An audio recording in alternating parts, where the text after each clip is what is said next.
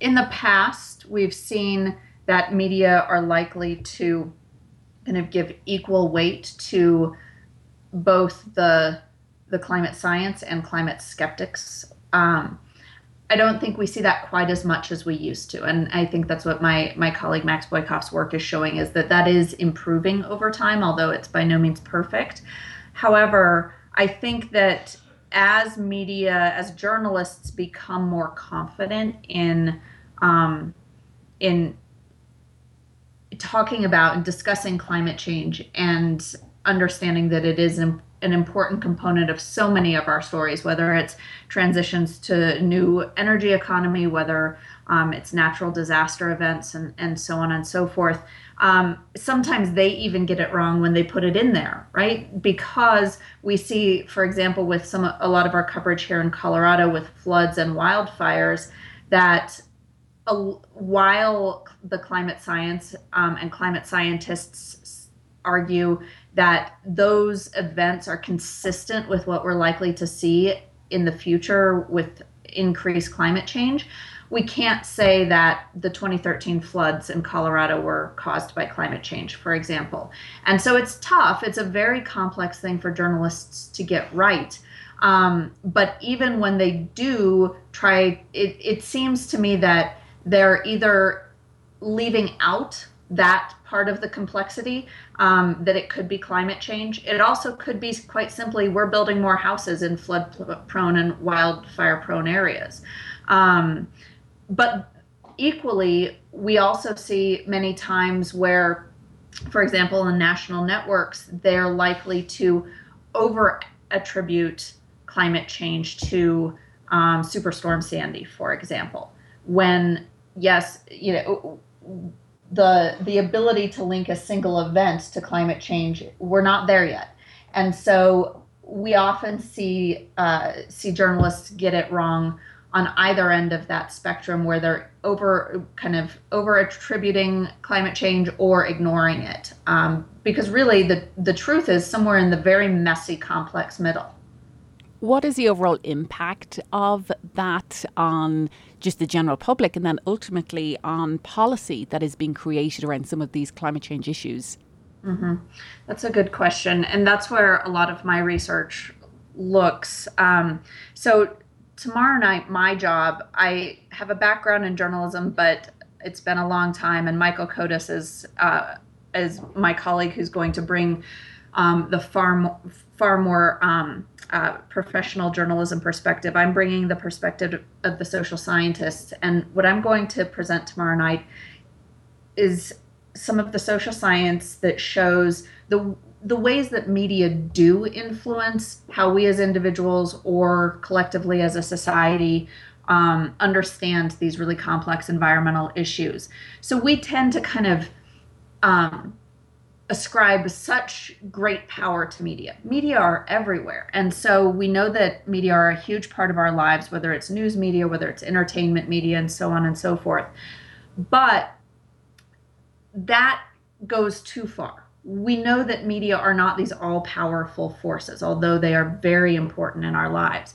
And so what I'm going to do is I'm going to present some of the research that shows how media do in fact influence us. One way is by establishing the agendas that we all care about in our lives, and also those agendas that our politicians, our policymakers pay attention to, by highlighting certain issues in the world around us and ignoring others, simply because there's not time to cover everything, certainly.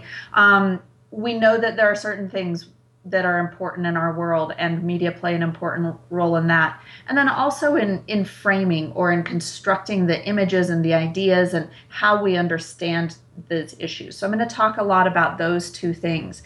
And from my perspective in policy and politics, the way that media influence policy most importantly is by helping define the problem.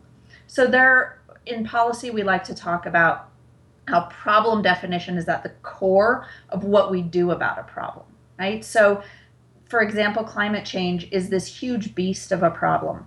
And it's not just one problem.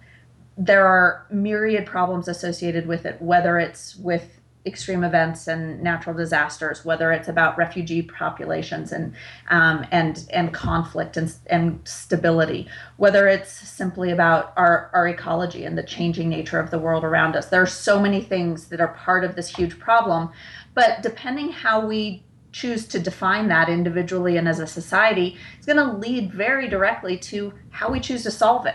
So if we are only focused on the economics, if we are only focused on disasters, those are, we're likely to build higher flood walls and kind of do disaster mitigation and preparation rather than kind of get to the core of some of the things that may be causing climate change and perhaps some of the even more crucial symptoms or results of climate change. And so that I think is really the most important thing, is that kind of problem definition.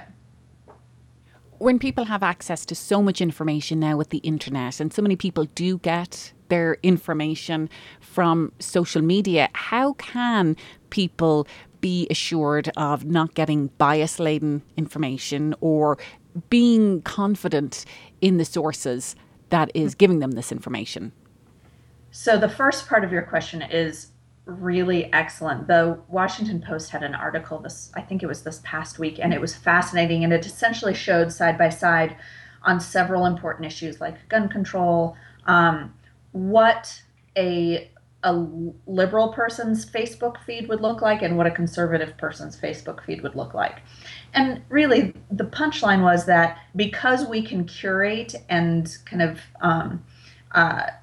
edit out what we don't like, what makes us uncomfortable to hear or to read, we now get very homogenous information. We no longer all share kind of, there was one time in our country where everyone was watching the three major networks and everyone kind of had this shared base of information about current events and public affairs. We no longer have that at all.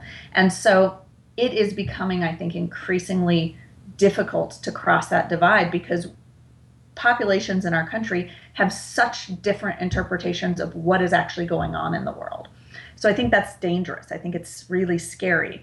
And we see it certainly, we tend to kind of point fingers at Fox News and others and say, that's happening on the conservative side, but it's also certainly happening on the liberal side. And I think the onus is kind of on everyone to purposefully, even when it makes you really, really uncomfortable, try to access information that is not in your kind of normal worldview or your normal menu of information. Some people are more comfortable and better at that than others. I certainly struggle with that in my own life. I think we all do, but I think it's something we could all kind of tackle as kind of a project. And I think we'd be more informed, or at least have a better idea of what other information is out there as a result.